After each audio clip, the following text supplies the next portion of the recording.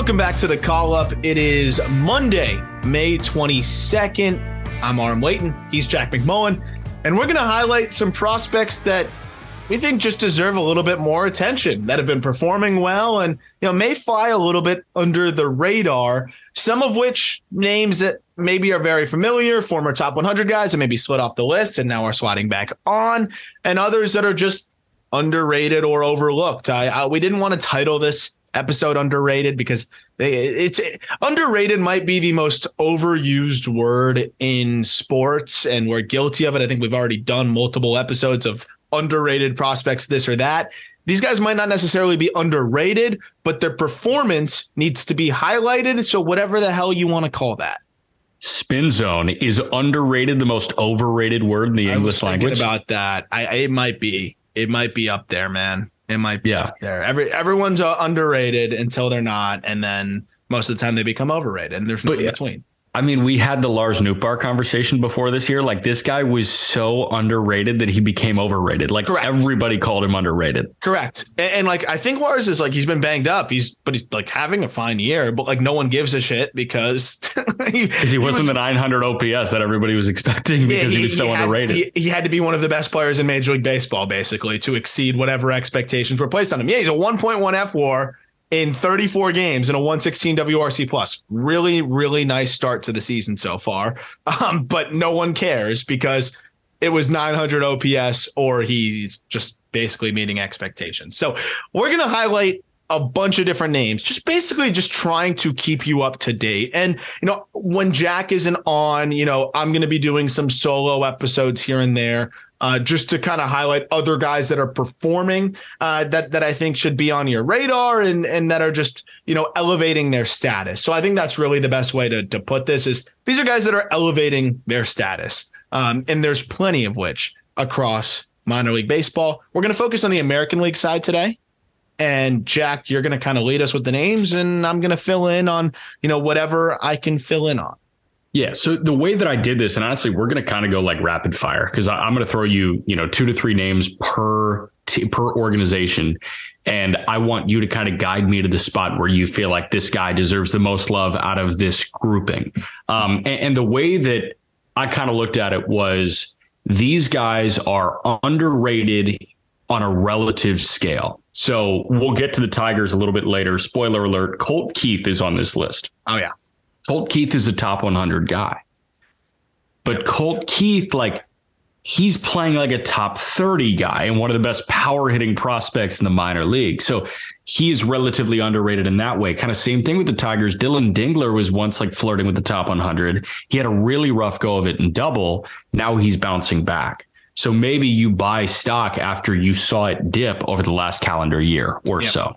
Absolutely. So let's start with Tampa here. I'm going to go AL East, AL Central, AL West. And the 3 guys that I highlighted for Tampa are Cameron Meisner, an outfielder, Mason Montgomery, a pitcher, and Aslevis Basabe, who kind of looks like an elevated Vidal Brujan right now. Yeah.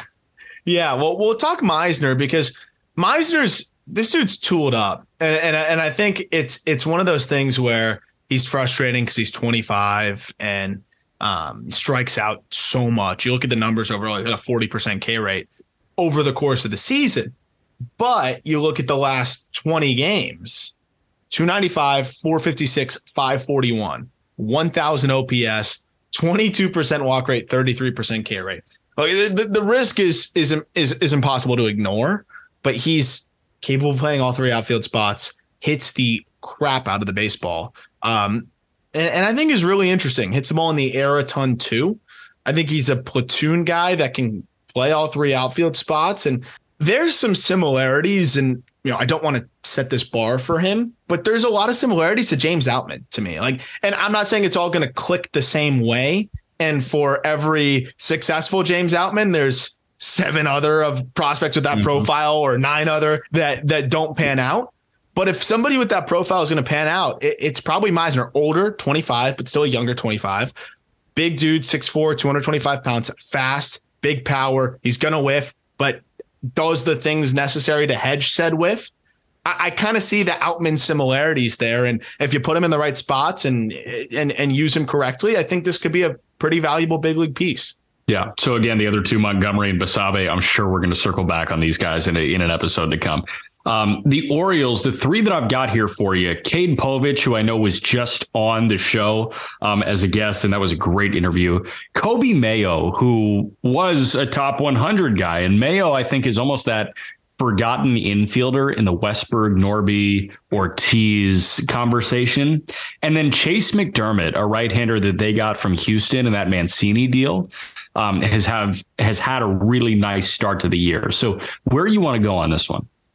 Yeah, I'll just two quick words on Povich and McDermott, and then I think we'll highlight Mayo.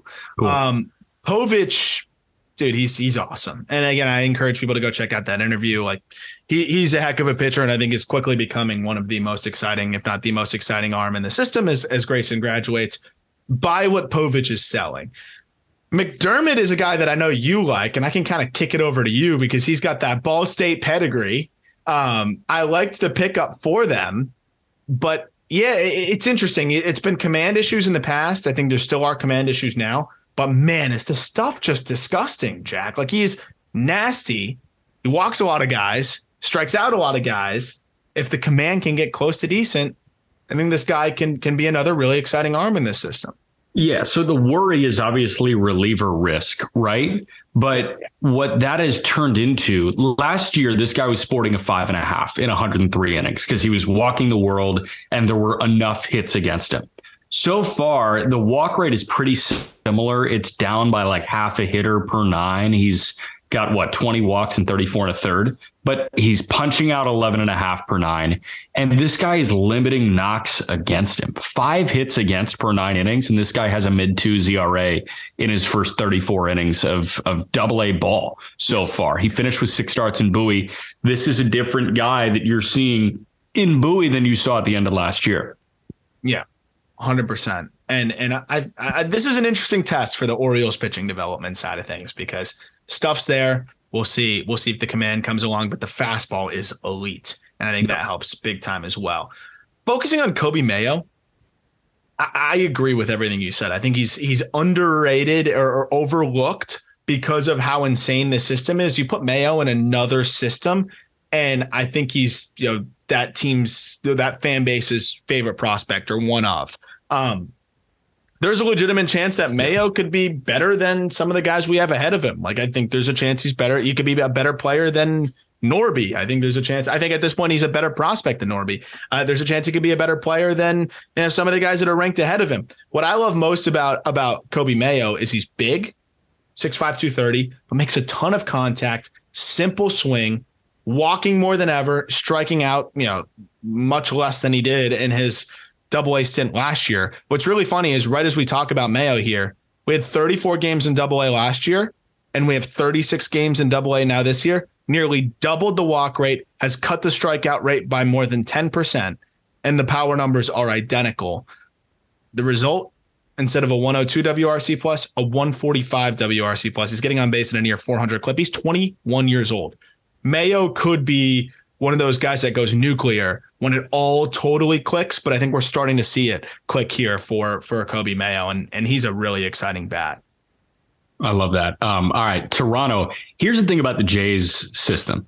I'm not going to talk about Tiedemann. I'm not going to talk about Addison Barger, right? Because those guys, they have the love that they deserve.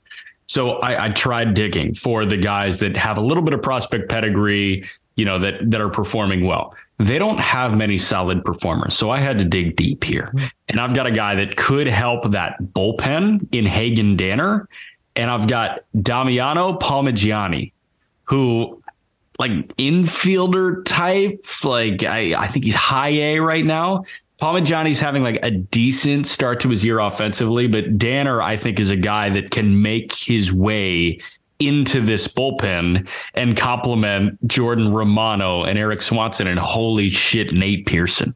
Nate Pearson, baby. I would say that might be a guy we should still pretend he's a prospect and talk about him. But Hagen Danner, 96 with the fastball, disgusting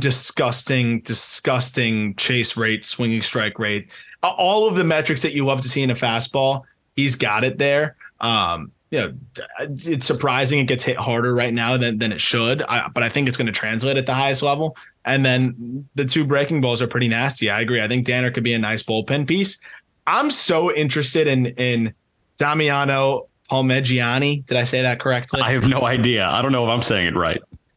Just like I'm just in on what we're seeing here. 18% walk rate in AA, 24% K rate, so 145 WRC plus. He's a young guy. He's your classic, like, overlooked bat first prospect, 14th rounder in 2021, who just mashes. And that's exactly what he's been doing. He's been mashing. Doesn't miss fastballs. So far this year, an 1150 OPS against fastballs. And he struggles against breaking balls. So we'll see. But he's so good against fastballs that right now he's been able to consistently hit. So I'm interested. Hits the ball in the air. Decent power. Good guy to follow relative to the rest of the system. Got to mention Orelvis Martinez, a guy that I've never liked as a prospect. He's going nuclear right now with the home runs. So that's another guy I guess we got to tip the cap to. Yeah, I was thinking Orelvis is like loved by others around the industry, so I wasn't thinking he's necessarily underrated. Oh no, definitely not. But like he's one of those guys that like has slowly started to get overlooked, but he's hitting $150 with 12 bombs. I mean, that's just bizarre. Dude, that's so 12 weird. of his 18 hits are homers.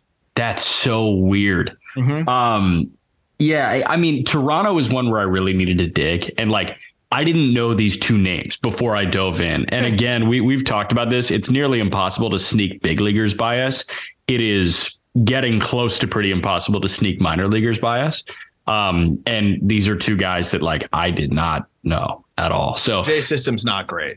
Yeah, I did some digging there, and we found Damiano Palmegiani and Hagen Danner. The Yankees, these are two guys that I know you know well. Will Warren, the arm, and Tyler Hardman, who is a solid power hitting option. I feel like I know where you're going here, and it's absolutely Will Warren. Yeah, I'll give Will Warren a little bit more shine. I really liked what I saw from him when this was one of the guys that every time I do a top 10 dive and a top 15 prospect dive when we're writing up a system, there's always a guy that like I liked, but then I watch more in depth and I'm like, oh man, I didn't give this guy enough credit before.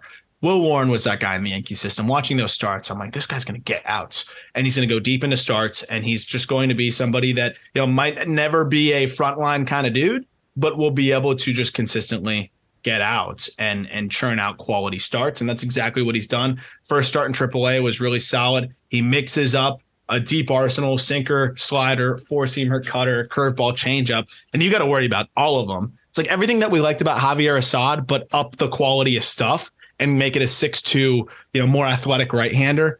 Will Warren's a borderline top 100 guy. And then real quick on Hardman, just elite power. I love the way he approaches the game. And he's someone that's foul pole to foul pole. He will wear out the right field area at Yankee Stadium if he makes it up, to the big leagues. He's never going to put the ball on the ground, which I love. He's going to hit in the air. He gets blown up by velo a little bit, but I think he's still a guy that he reminds me a bit of Ryan Noda. For what that's worth. 140 WRC plus, right? For Noda? Yeah. I think that's the best outcome here for Hardman, but it's not impossible. Yeah, I love that. All right, jumping to the Red Sox here. Brainer Bonacci and Wilyer Abreu are two that jump out to me. And before you laugh me out of the Zoom about David Hamilton, because the narrative around him has been interesting because the Red Sox chose to protect Hamilton as opposed to Thad Ward, who is still with the Nats. He was the first overall pick in the Rule 5 draft. I don't know if that's something to celebrate or not, but Hamilton was 40-man protected. David Hamilton, his calling card is speed, right? He stole 70 bags in 78 attempts in AA Portland. How do you maximize that speed? By getting on base. So far this year in Worcester, in 39 games, David Hamilton has a 350 OBP, and he's 23 for 27 in the stolen base department. Was Heim right? Got a teensy bit of juice, man. How about 9 homers in 39 games? Was Heim right? Because Thad Ward's been terrible. Yeah, and Hamilton looks like he could elevate the Boston Red Sox right now. Oh, man. Oh, we're going to take an L on that one. I'm going to take an L on that one. But I told awesome. Listen, we knew David Hamilton was fast as shit, though. Like, we knew it when he was a Texas Longhorn.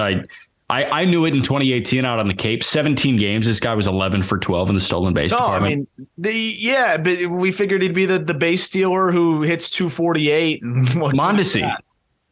Yeah, we thought worse. Yeah, we thought he would be the poor man's Adalberto Mondesi, and they already had Mondesi. 70 for 78 last year on stolen bases, and now with the rule changes and the where the game is headed, I think this was maybe the right move by Heim, which is crazy because we would have thought that they could have used Thad Ward pretty badly, and they could use arms, but Thad Ward wouldn't be helping them much right now. The 9 homers is shocking to me. That is the most shocking aspect to me, I think, with David Hamilton. I know we're supposed to go rapid fire here, but dude, where did this come from? Right. 90th percentile exit velocity of 103. That's more than solid. Last year it was 99 miles an hour, 90th percentile exit velocity. I don't know. This year it's 103. I think this guy obviously put on some muscle, figured out a way to tap into more power, and you got to be taking David Hamilton seriously. 100%. That. This might be a fantasy baseball option, honestly, when he comes up. Yeah. Shout out to the Just Fantasy Show. If you're a big fantasy baseball player, go check that out. The Just Fantasy Show, our guy Colby Olson and our guy Clay Snowden doing that. I'm sure Colby won't waste any time highlighting a Red Sox prospect who can make an impact, but he'd be right to highlight David Hamilton as a fantasy option, to be fair. That's he looks really good. Real quick, Wilyer Abreu.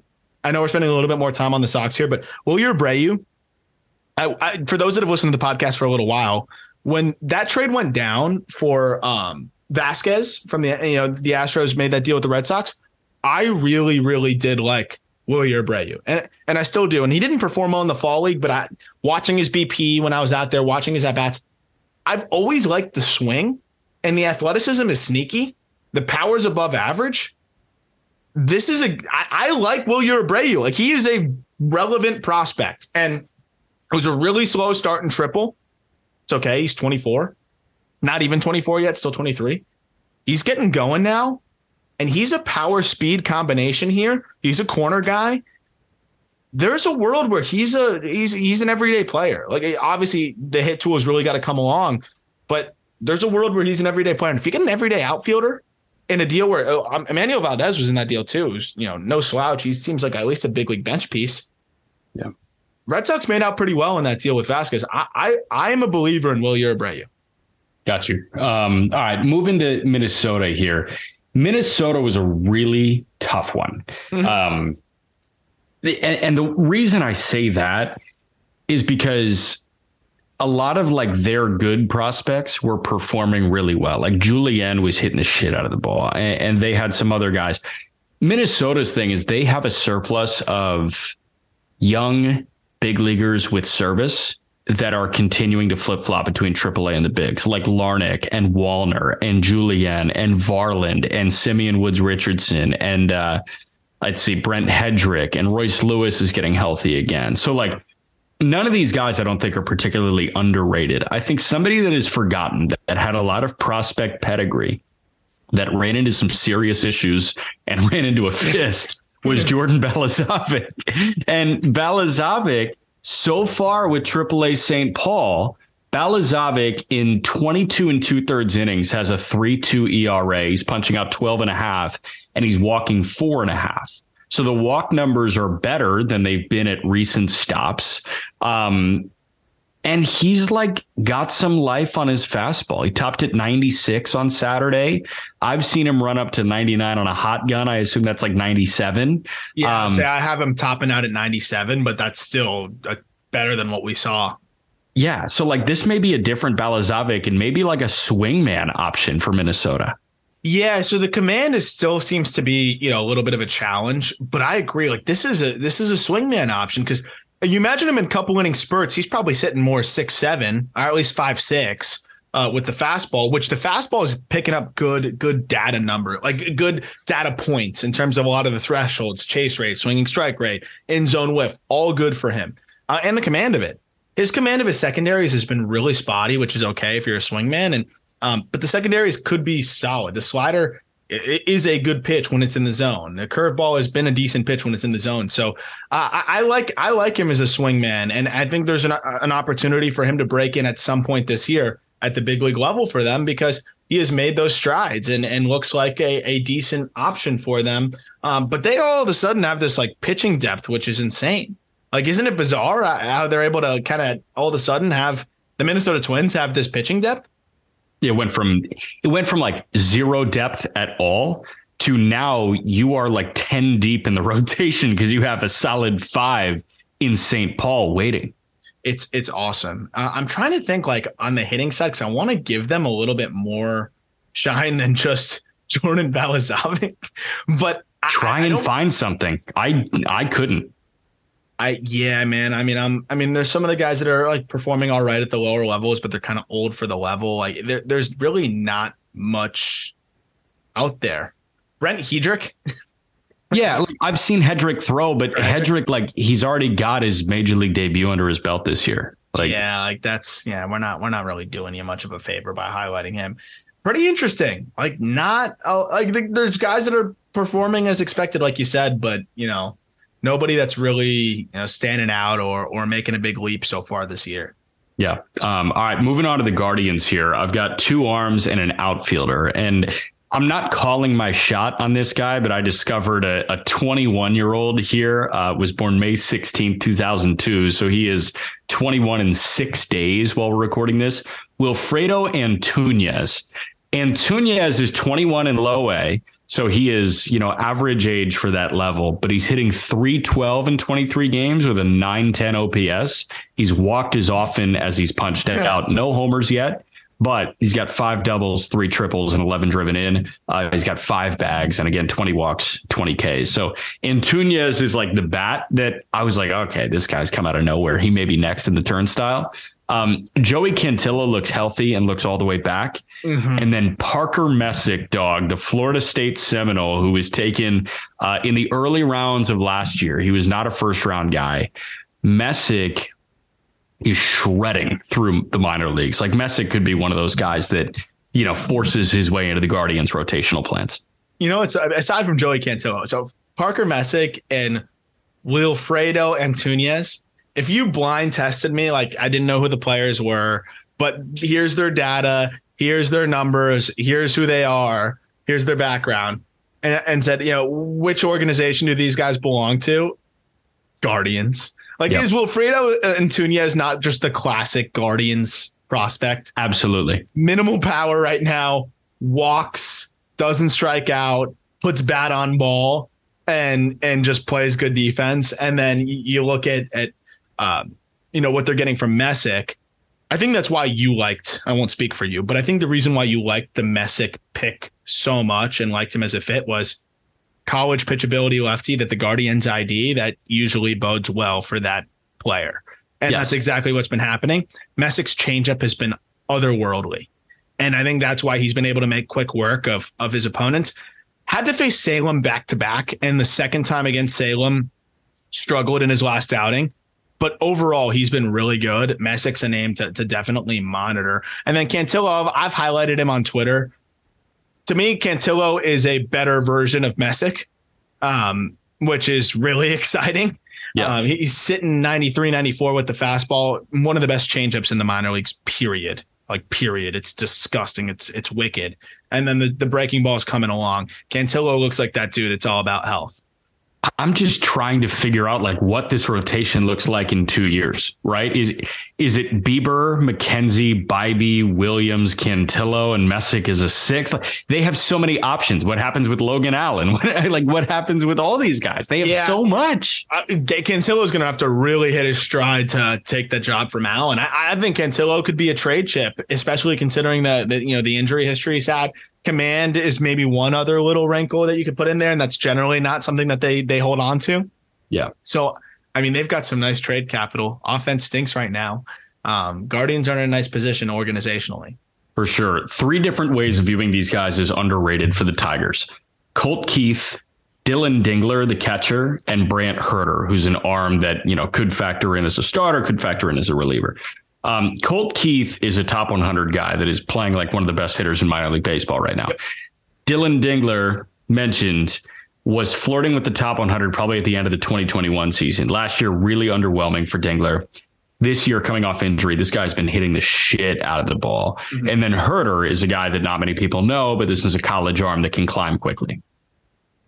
Let's start. So real quick on Colt Keith, like we had him in the top 50 going into the year, and now he somehow exceeded those expectations. He hit for the cycle. He went 6 for 6 with 2 home runs, 7 driven in. This guy, approach, power, he's got it all. Like he's going to hit. We'll see how the defense comes along, but my goodness, that bat is insane.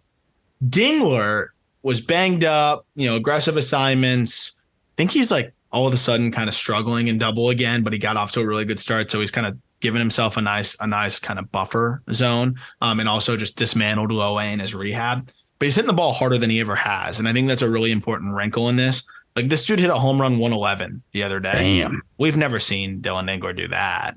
So he's kind of growing into a little bit more juice. Defense has always been solid. They need Dingler. So I hope he continues to progress the way he looks. But baseball is such a pain in the ass because the crazy thing is, dude, like you add him to the list yesterday, 0 for 5 4Ks. Dude, this game sucks, but overall he looks really good. And I think there's a lot to be excited about. And when he's hitting 111 mile an hour home runs, like that is something that we haven't really seen from him. So hopefully some added impact here, and he's walking. Yeah. All right. The White Sox, I've got 2. Wilfred Veras is a position player, and he's kind of hitting the ball pretty well. Jonathan Cannon is the guy that, it jumped out to me, obviously college arm. Cannon was first round option, fell beyond the first round of the White Sox. And I was thinking Peyton Paulette was going to be the guy. Like he was injury laden at Arkansas. Paulette, I saw a pen where he hit 101 this offseason. I was like, I'm pushing my chips in on Paulette. And Cannon has been better. Cannon is a seasoned arm. The White Sox need any sort of future big leaguer in this organization, right? Like you're probably looking at one with Colson. You're looking at one with Brian Ramos. I think a lot of White Sox fans were banking on Sean Burke to break out in a positive way in the upper levels. Burke has been bad in Charlotte. Yeah. Cannon looks great so far. 6'6" righty who just gets a lot of ground balls. You'd expect him to be more of a strikeout guy. He's not, but he picks up a 60% ground ball rate. I think Cannon's a really high floor arm, which they need, and he's still only 22. So, the strikeout stuff could come along. It can continue to improve. Like the slider is really good. So I'm excited to see his development. I do think this is one of the more intriguing arms in this system now, given the development, as you mentioned, the disappointment of some of the other guys and how he's looked. The ground ball rate and the ability to pound the strike zone gives him a high floor. And I think there's potential for more here. So Cannon might be the most intriguing arm in this system. You got Mena as well, but I think Cannon with the floor ceiling combination might be as fascinating as any. I'll give Mena the edge still, just because Electric the numbers are. Yeah, the numbers are crazy in double right now, but Cannon is way less sexy than Mena is in terms of pitch profile, but he's been effective, man. Yep. All right, Royals, 3 guys here. Alec Marsh and Chandler Champlain are both pitchers. Champlain came back as one of those 3 in the Benintendi deal last year. Marsh, I know a guy that you know pretty well, and you think that Marsh. I think you've long thought that Marsh is one of the underrated arms in this Royals system. Samad Taylor, for me, is the guy that jumps out. Samad Taylor's a big leaguer. There's no point in having him in Omaha anymore. I think this guy should be playing consistently for the Kansas City Royals. Yeah, I kind of want to talk about all these guys. We'll focus. I'll be quick on Marsh, though. For me, Marsh has always been, to me, a guarantee, as long as he's healthy, guaranteed big league bullpen arm with how disgusting the stuff is. But we're seeing him hang around now as a starter. Like walk rate is slightly diminished. He went through a really nice stretch where he'd only walked one batter, I think, in 6 straight starts. Marsh looks really, really good. Last start, he walked 5, but he scattered them and only gave up 1 earned run, which came on a homer. So it struck out 8. I really like what we see from Alec Marsh, and I think this guy might get an opportunity this year at some point later on with the way he looks. Focusing on Samad Taylor. Samad Taylor should be up right now. I don't really think there's any reason to keep him down any longer. He can play all over, which is the other interesting part. Like they've put him at second, left, he can play center. He's Whit Merrifield's starter kit. Yes. And in the team that Whit Merrifield came up with, like, please play Samad Taylor. And he will make the Royals better right now. Even if there are some growing pains. He's fast. He hits the ball hard enough to mix in some extra base hits and homers, walks. He's a very good player, well-rounded. Won't be an all-star, but he will be a really good role player. Dude, he is Whit Merrifield. Like, to a T, he's Whit Merrifield. Just slightly less, toolsy, but but I think is literally just that Whit Merrifield starter kit, which is awesome. I think his ceiling could be Whit Merrifield. If it all works out, that's an awesome player to have there. For sure. Real quick, though, before we move on to another team, I'd be remiss not to talk about Anthony Veneziano. Oh, yeah. And what we are seeing with this, and I was going to do a solo episode on this one of the days this week, was the Royals pitching development's changed. This is a better organization. They've overhauled it, and they look a lot better overall. Like the way that their pitchers are like guys that have been, iffy in the past seem to be putting it together this year. Guys that they recently drafted seem to really be looking as advertised, and that hasn't been the case for them in the past. Veneziano, it looks like a different pitcher. And I think this is a guy that will break into their rotation maybe before anybody else, prospect-wise. Just brought up to AAA, 6'6" lefty, such a low-effort delivery too, and is pounding the strike zone. He struggled last year, 12% walk rate, 61% strike rate. This year, 3% walk rate, 69% strike rate, and the fastball was ticked up. Landing the fastball at a strike 75% of the time. Changeup looks great. He maintains his arm speed so well. As you couldn't tell, I did a video dive on him very recently. The numbers look fantastic on the fastball and changeup. He's mixed in a decent slider as well. This is a legit 3-pitch mix from 6'6" lefty who really repeats the release point really well. This is a back end of the rotation arm for the Royals. Don't be surprised if Veneziano ends up being one of the, more serviceable arms for them at the big league level for the next couple of years. I'm very bought in on what we're seeing from him. And that's a name that nobody knew going into this year, which is really impressive. Yeah. Going to Texas here, Justin Foscue, there's no space for him in one of the best lineups in baseball, if not the best lineup in baseball right now. But Justin Foscue has nothing left to prove at the minor league level. And that's why I threw him on here. He's not a guy that I think is looked at in the same way as a top 10 prospect of the game, like Evan Carter, or maybe these pitchers with a little bit more intrigue like Leiter and Rocker. Foscue is not forgotten, but I think that Foscue has just hit at every single stop. And again, he was a first round pick. He was a top 15 overall pick, but he's ripping the cover off the ball. I think he's a little forgotten, man. Like, I think so. Yeah. He's a borderline top 100 prospect because I understand the bat. It has to carry here, but he's playing some third. I don't need to do a video dive on the third base. I want to see how the arm looks and everything over there, but he's playing third. He's playing second. He's playing first. That's valuable that you can move him around. He's not just some guy that's stuck at second playing. He's not Edouard Julien with the glove, he's not just anchored there. So it's not as much pressure on the bat. But again, like he's blocked by Young at third. He's blocked. No. He's totally blocked. He's totally blocked. Yeah. This might be a trade chip because if I'm a team that's making a move, I would be really pumped to pick up Justin Foscue. We're talking about like Erod. Let's say in a world where the Rangers needed Erod. If I could get Foscue for him, I'm over the moon because this is a 90% zone contact guy. I think he's 91% this year, who hits the ball in the air, hits the ball hard. And this was another one. When I did the Rangers write-up, their top 10, I pumped Foscue up pretty high. I'd have to go back and check where it was. But that was one where I was like, I was not expecting to put the grade that I put on his hit tool. I put his plus hit tool on Justin Foscue. I never thought that would be the case. And now that he's playing multiple positions, I think it's in preparation for a potential call up. They got to find a spot for him. And I think the performance of Duran, the performance of some other guys kind of, makes him blocked. But I agree. There's nothing left to prove. He's hitting it in the air consistently. He doesn't chase. He makes a ton of contact. He walks more than he strikes out.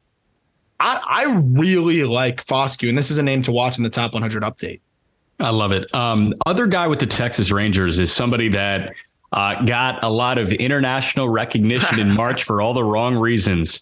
Mitch Bratt, the 19-year-old, is throwing in high A right now. And Bratt was the one that had to face Trout, then Mookie, then Nolan, then Goldschmidt. And I think he got an out mercifully, but like they put 6 on him in the first inning. And Bratt, he was a sacrificial lamb for Canada. It was pretty brutal to watch. But Mitch Bratt, he had a 2.5 ERA last year in low A as an 18-year-old. So far this year, a 3.5 in high A. But the thing that jumps out to me is the strikeout rate has stayed very similar to what he did in low A, which was impressive. Bratt striking out 11 guys per 9, but the walk rate is down to under 2 guys per 9. He's commanding the hell out of the ball right now for a 19-year-old. Pitchability lefty. But to be as polished as he is, like you said, commanding the hell out of his stuff as a 19-year-old lefty, pretty awesome. And I think that's why they were willing to, roll Bratt out there in that spot because of how advanced he is. I think, as a pitcher relative to what you'd expect from his age, fastball shape is really good. So even though he's low 90s, it has a ton of carry. I like Bratt. He's another dude that this Rangers system has really come together. What Chris Young's doing out there, they're more than just a team that's spending at the top. They're developing guys, they're identifying guys, and Bratt is definitely worthy of the praise. 5% walk rate, Jack, 34 Ks, 6 walks. This is a dude that can really pitch. And if the stuff ticks up, look out. Yep. 1 bat, 1 arm in the Angels organization. Kyron Paris, we've already talked about. I think we talked about him last week or the week before. And then Coleman Crow. Coleman Crow is a really interesting name that I know you've dove into before. I've never really spent too much time on Coleman Crow, but the numbers are undeniable right now. So Coleman Crow, he is one of the, I don't want to take this away because he's been really good. And the fastball is a high carry fastball. That's what he's always been. One of the bigger benefactors, I think, of the Southern League. Where he saw. So you think like a Pat Monteverde type? Yeah, a little bit. But again, he's still pitching well and getting outs and is elevating his prospect status. But let's follow to triple. Yeah.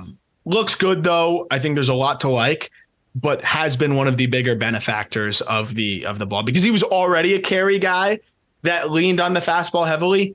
And now he's really benefiting from it. But again, that's a testament to his he's a very low vertical attack angle guy, high carry fastball. So I like what he's doing. He's a guy that I'm very excited to see. If he does it in triple, I'm very excited and following even closer. So speaking of that, real quick, assessment of Ben Brown. Watched him on Tuesday and then caught a couple glimpses on Sunday as well. Ben Brown is an interesting study, man. And I think that he's really good. Cubs right-hander.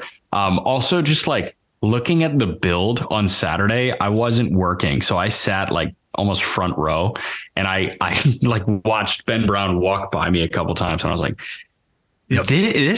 he's a big dude. And his neck is super long and his limbs are super long. He's kind of got that weird build that you really want in a big league pitcher. Absolutely.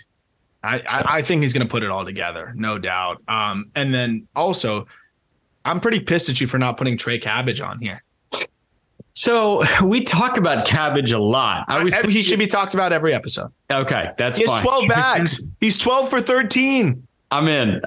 No, I'm an asshole for not having Trey Cabbage on here. And then Paris we talked about, but what he's doing is really awesome. I'm excited about him. Obviously want to see the whiff limited a little bit more, but again, is strikeout rates 3 or 4% above the league average at 32%. So you got to factor in where he's at. 13 for 14 on bags, hitting homers.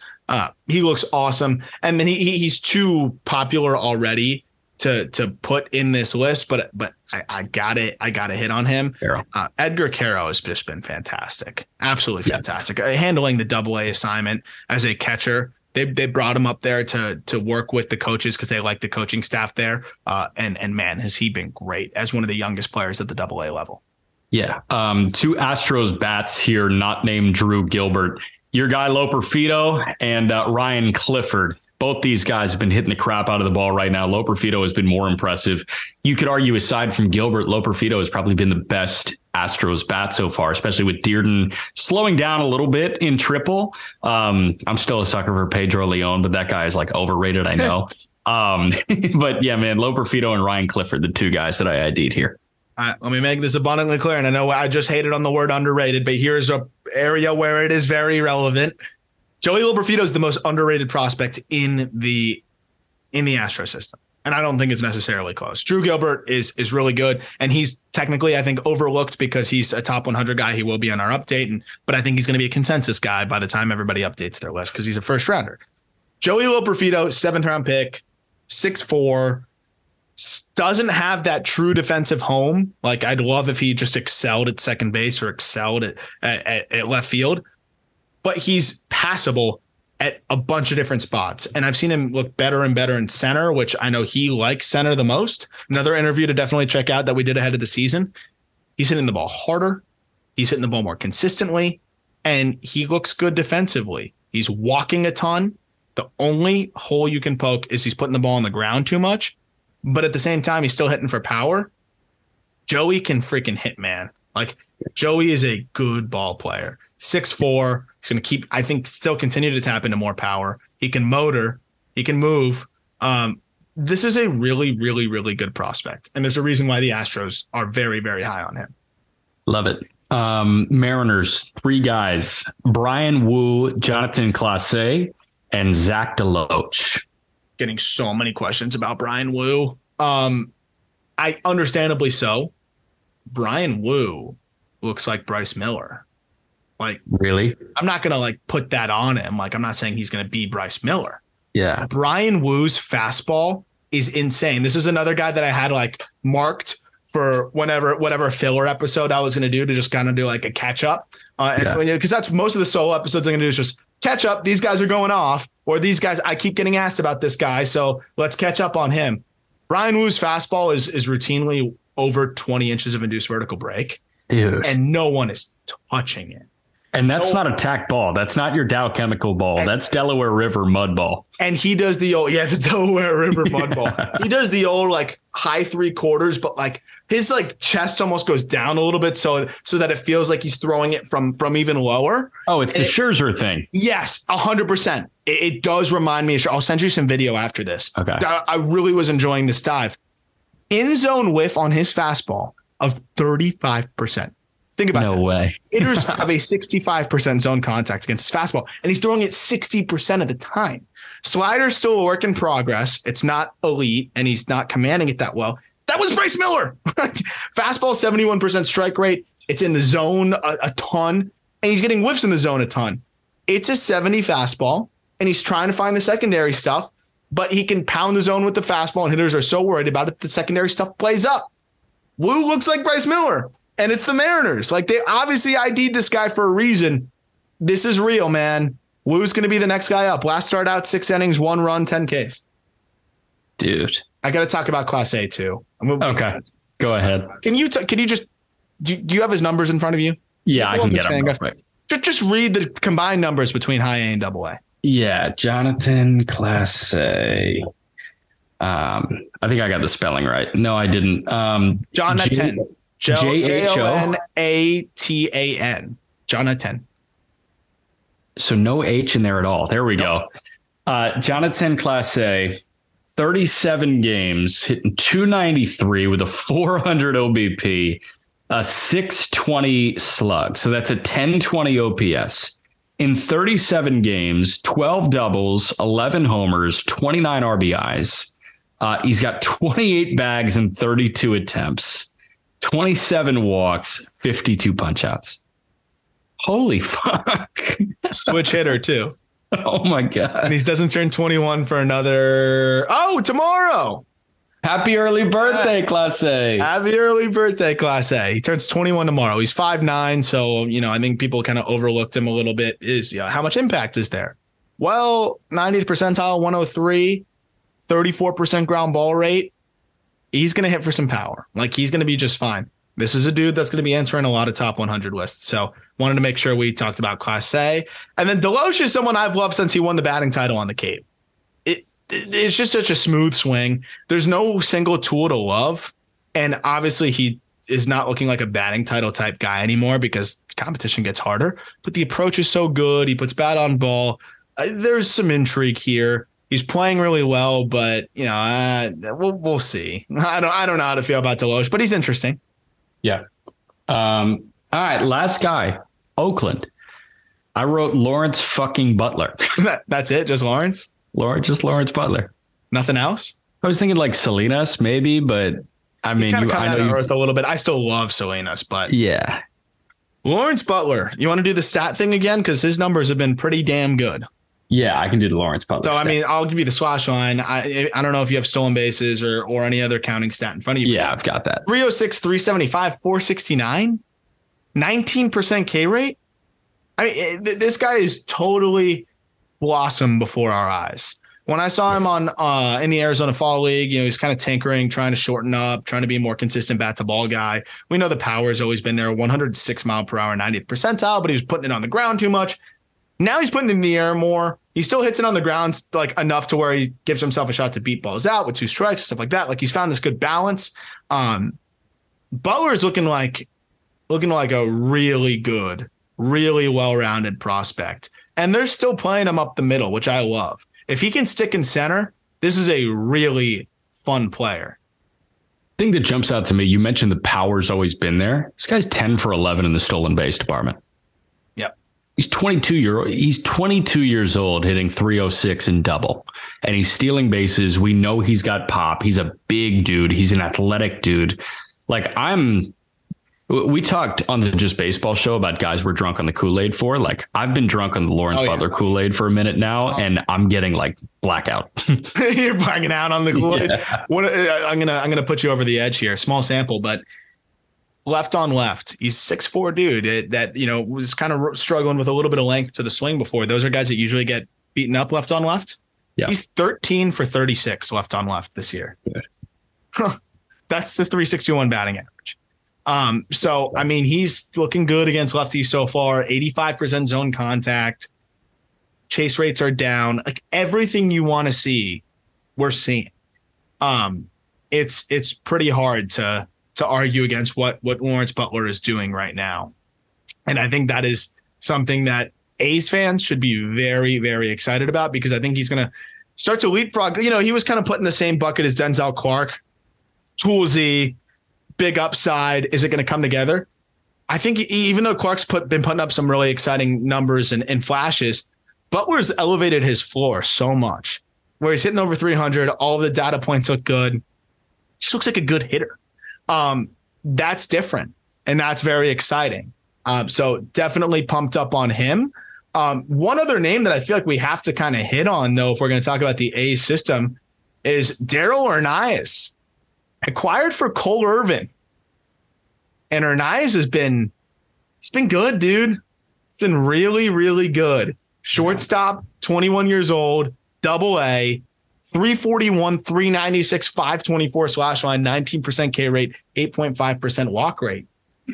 This dude's looking pretty legit. I have no idea why the Orioles traded him for Cole Irvin. Yeah, I mean, were you expecting this, though? You know what I mean? So last year, obviously, 20-year-old got up to double. He was a 780 OPS guy. I don't know. Like, obviously, he had a great season, but the Orioles, again, had this massive surplus. I kind of get it. Like Michael Irvin, like package him with Mayo and go get a stud. Like, it's just like you're overpaying for a mediocre starter. They optioned Cole Irvin. I know. Cole Irvin and DL Hall. I didn't see him doing this, but I mean, dude, last year in high A, he was really good. Yeah. So head scratching move. I know they had the surplus, but surplus doesn't mean sell low. And I think they kind of sold low in this instance. Very interested to keep following Hernaiz. Nice pickup by Oakland here. Yeah. There were a couple other guys, but so Zach Geloff and Soderstrom are actually having really good starts of the year in triple, but those guys are appropriately rated. Yeah. We know about them. Yeah. And I'm still a little concerned about the whiff with Geloff, but again, he's kind of hitting his stride here, and also adding some more, stolen base to his game, which is fun. Yeah. And I think he'll get called up relatively soon once the whiff gets cut down a little bit more. But yeah, the A's system's really coming together here. It's a fun one, and I think that'll probably be the next one I write up on the next one that we'll go over. So look out for that, because I do like this Oakland A's system. It's coming together pretty nicely. Cool. And that's what I got. We'll do the NL a little bit later this week. Yeah, NL later this week. Interview with Victor Mesa Jr. That should be out tomorrow. Excited about that because if you follow me on Twitter, I've been kind of just yelling it into the void about it because no one really cares who the best position player prospect is in the Marlins system. And it is somewhat of an indictment on the Marlins that Victor Mesa Jr. in my mind is their best position player prospect, but it's also credit to Victor Mesa Jr., who looks great in center field, who's hitting really well in the Southern League as a 21-year-old. So excited for that conversation with Mesa, who I believe refers to himself as the chosen one.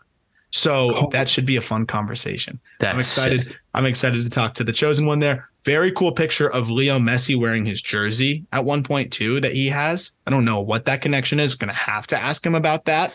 But yeah, so excited to talk to Mesa Jr.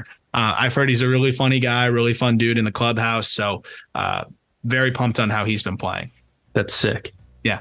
So look out for that. And we'll do the National League later this week. As always, thank you for listening. If you could leave a rating, help us grow the show, we'd really appreciate it. Be sure to subscribe on YouTube as well. And we'll talk prospects with you tomorrow.